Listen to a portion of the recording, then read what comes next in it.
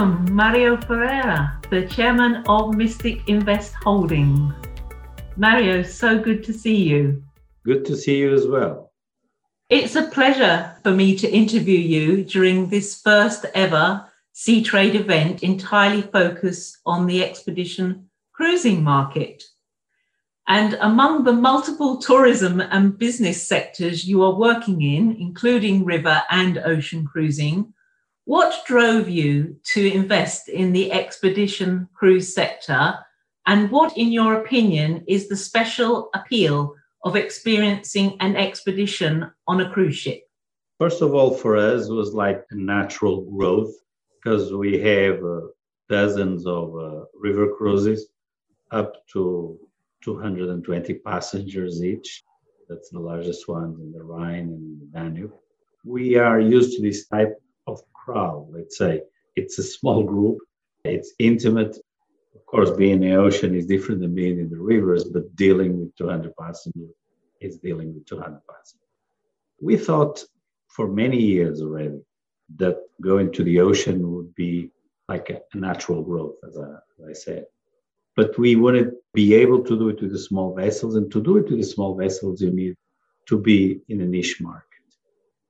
Why? Because, of course, price, because you cannot compete if you are a pretty large river cruise company, but to go into a sector with all these big players, I guess you have to be different. You have to position yourself in a niche market. That's why we decided to go small vessels, expedition, mainly to go to remote areas, to places like the Arctic, the Antarctic, and to have an added value for our guests, being able to show them places where they can only experience with small vessels.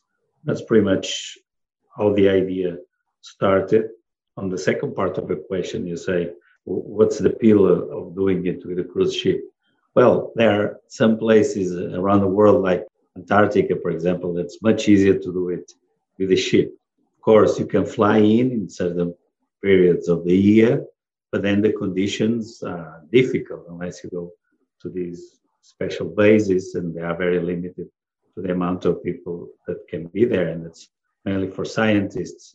So I don't think our regular tourists will get a place in one of those areas, and they still would not have as good conditions as we have aboard of our 5-star plus vessels. So I think to places like that, it would be very hard to do it without a ship. Can you share Mystic's current engagement in the expedition sector, giving us a fleet overview and what is planned for this year and beyond? Well, we started, as you know, with the World Explorer.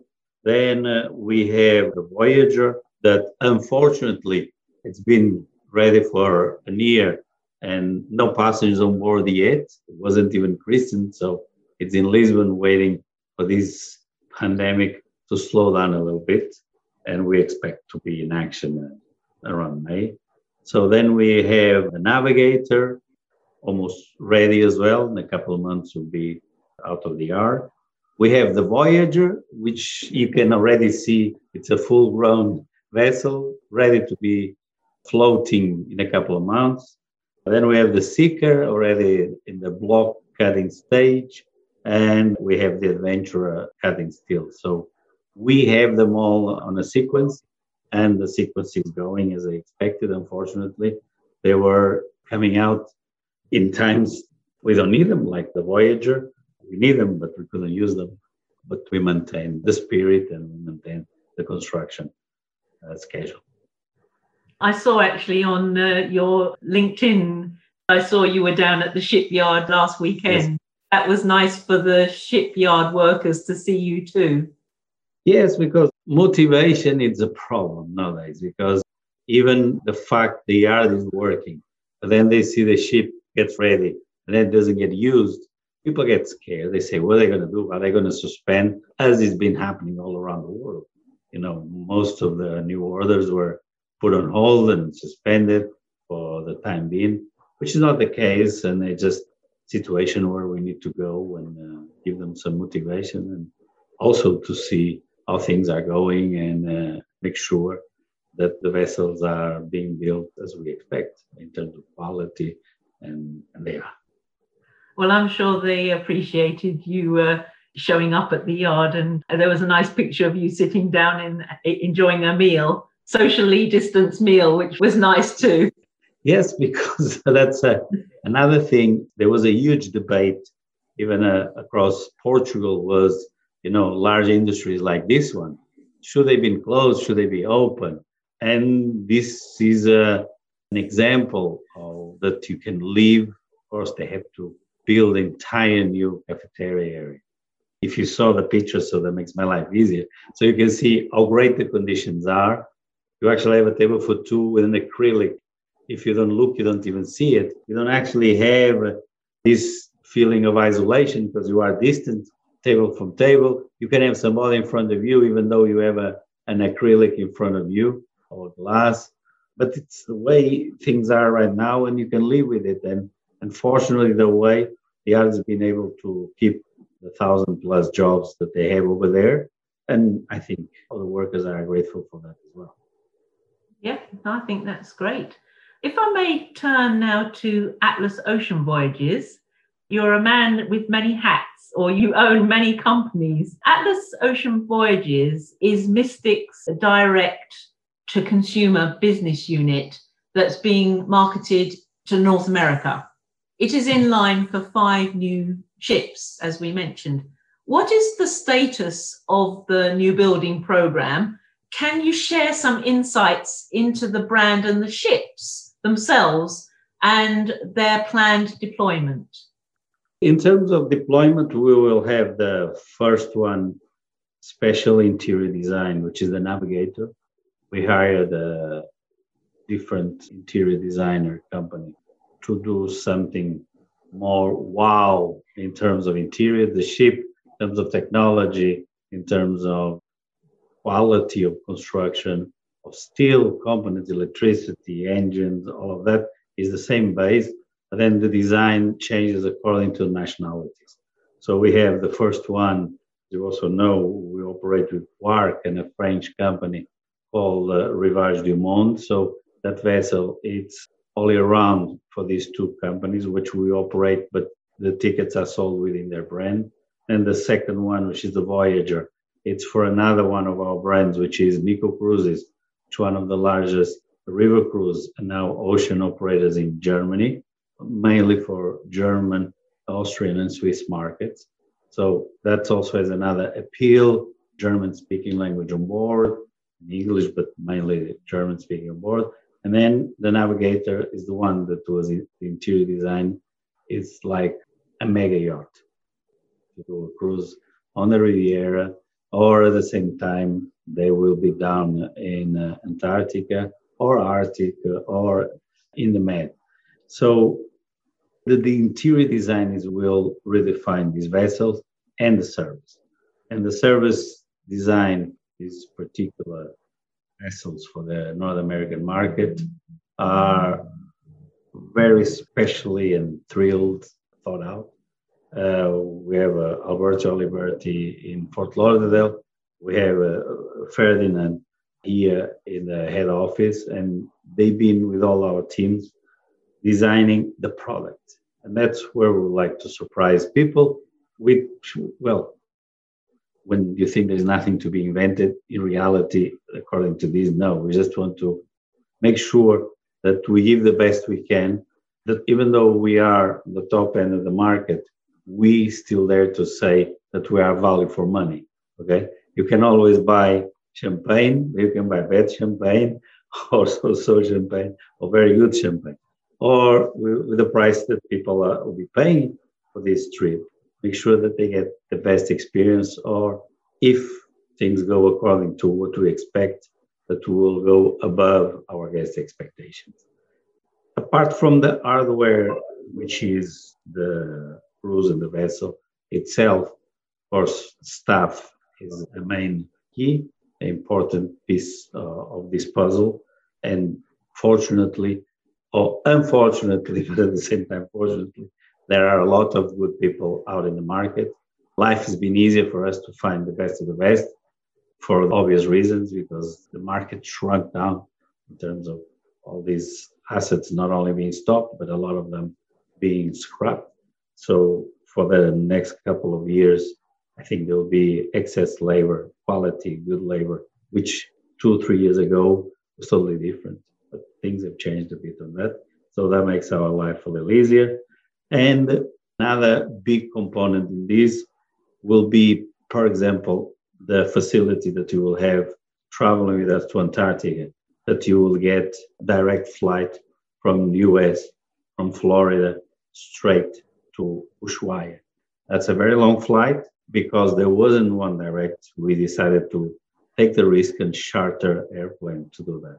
So I think the package that we're putting together will be very convenient. And once again, okay, you might have been paying the same amount of money to have a business class ticket to go from Miami or some airport in Florida down to Ushuaia, but you have to stop in the middle, you have to change, and all these, after you're tired of a 10-hour flight, still have to wait 2 or 3 hours, then the next plane could be a little late, and then do another 2 or 3 hour flight. So straight flight, it's very convenient, and one of our bets as well for the product that we want to have. Very interesting. This flight, it's around 11 and a half hours. It's a long way down to the Antarctica. Now, Mario, I believe your aspirations, and this has been widely reported over the last few years, that you initially wanted to have 10 ships in your fleet. You already have the 2 that are in the water, and then you have the 5 that are assigned to Atlas brand. That leaves 3 more. Are you looking to place orders for those 3 in the near future? And might they be built in Portugal as well? Are you able to share anything with us? You're looking for something new. Okay, for now, we have no plans to build any new expedition vessels. That's for sure. Why? Because meanwhile, we stumble on a new opportunity, which is creating another niche market within the ones we have. So we have the river vessels, we have the expedition vessels, and now we are decided to bet as well on the 1,000 passenger vessels for ocean, of course not for expeditions, but for small ship cruising, because expedition, in reality, you have capacity to have 200 passengers, but you never carry 200 passengers. When we are down in Antarctica, we carry around 180 passengers or 170. The rest is for professors and for all these expedition people that occupy the remaining cabins for passengers. So it's like a large yacht cruising, which is very particular. But then small vessel cruising, that's 1,000 or below, something between 600 and 1,000, as you know. So we had the opportunity to buy the Vasco da Gama. We investing a lot of money on this vessel. We totally changing the engines, redoing all the engines so that they can be tier 3 and they can have very low emissions. We changing all the sewage systems so they can become much greener ships. And the idea is to bet on this segment and make this grow as well. And this was forced and caused by COVID-19. And I think due to the world changing these new circumstances and the way travelers will come out of this with some scars, I don't know, it's not only a feeling, but the market saying that all ships will have a certain advantage, and we would like to continue to invest on that. So we have this one, and we'll probably be looking at more in the future. Possibly second-hand rather than new build? Probably yes, because it's much faster. This will go on for 2 or 3 years. In 3 years, hopefully, nobody will think about COVID-19 anymore. But until then, let's take opportunity of what's around the market. Okay, thank you very much. So just returning back to expedition, if I may, please. Do you think the expedition cruise market will look the same in, say, 2030? So like 9 years, 10 years from now? How do you see it evolving? Well, let's hope that the weather and all this meltdown of the cat and stuff doesn't go any faster, and that things stay either turn to better or stay more or less as they are today. In terms of passengers, we believe that will be probably even more in terms of number than they are today, because the expedition cruising represents a very, very small amount of the whole of the industry. So when I say niche, it's a very, very small niche market. So it's not because of lacking of passengers, because it's easy to see that a well-traveled passenger most likely will do 2, 3, 4 cruises on a regular cruise, and then we'll look at the speciality. Or you are some sort of a professor, or you have a different idea, or you want to have a different experience, and you go. My feeling and what we see, and as much as we have traveled in some of these cruises, you see that these are usually very well and experienced travelers, meaning that they pass through other companies, did other cruises around the world. They have this idea well programmed in advance to go to some remote area of the world where they can see something very special, learn about something very special, and that's a feeling. This is expedition. They are very, very, very special and themed cruises, most of them. And finally, Mario, if I may, is there a place that you have not yet visited that when you do, you would choose to do it on an expedition cruise? An area that I have not been yet and that I would like to see, it's around Vladivostok in Russia, also Japan, Sea of Japan and the Pacific Russia, that area. Now the opportunities also around the Sea of Berings and all those openings that you have through there. It's so remote. It's like, you have Alaska on one side and you have this Russian Alaska on this side and Siberia on the other side. Going through those areas there will be opportunities to see incredible areas, not only with mountains, with ice everywhere and ice lakes and experiences that you can have on these remote areas that very few people have seen.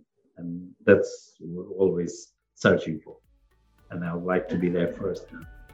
Well, Mario, thank you for sharing your thoughts and your insight with us today. We very much appreciate it. And good luck with all your ventures in various areas. You are a very agile and respected character who I think I try to follow you, but it's almost impossible to keep up with what you're doing next because you're always thinking outside the box. So good luck with that, particularly on the expedition side, and take care. Thank you very much and see you soon.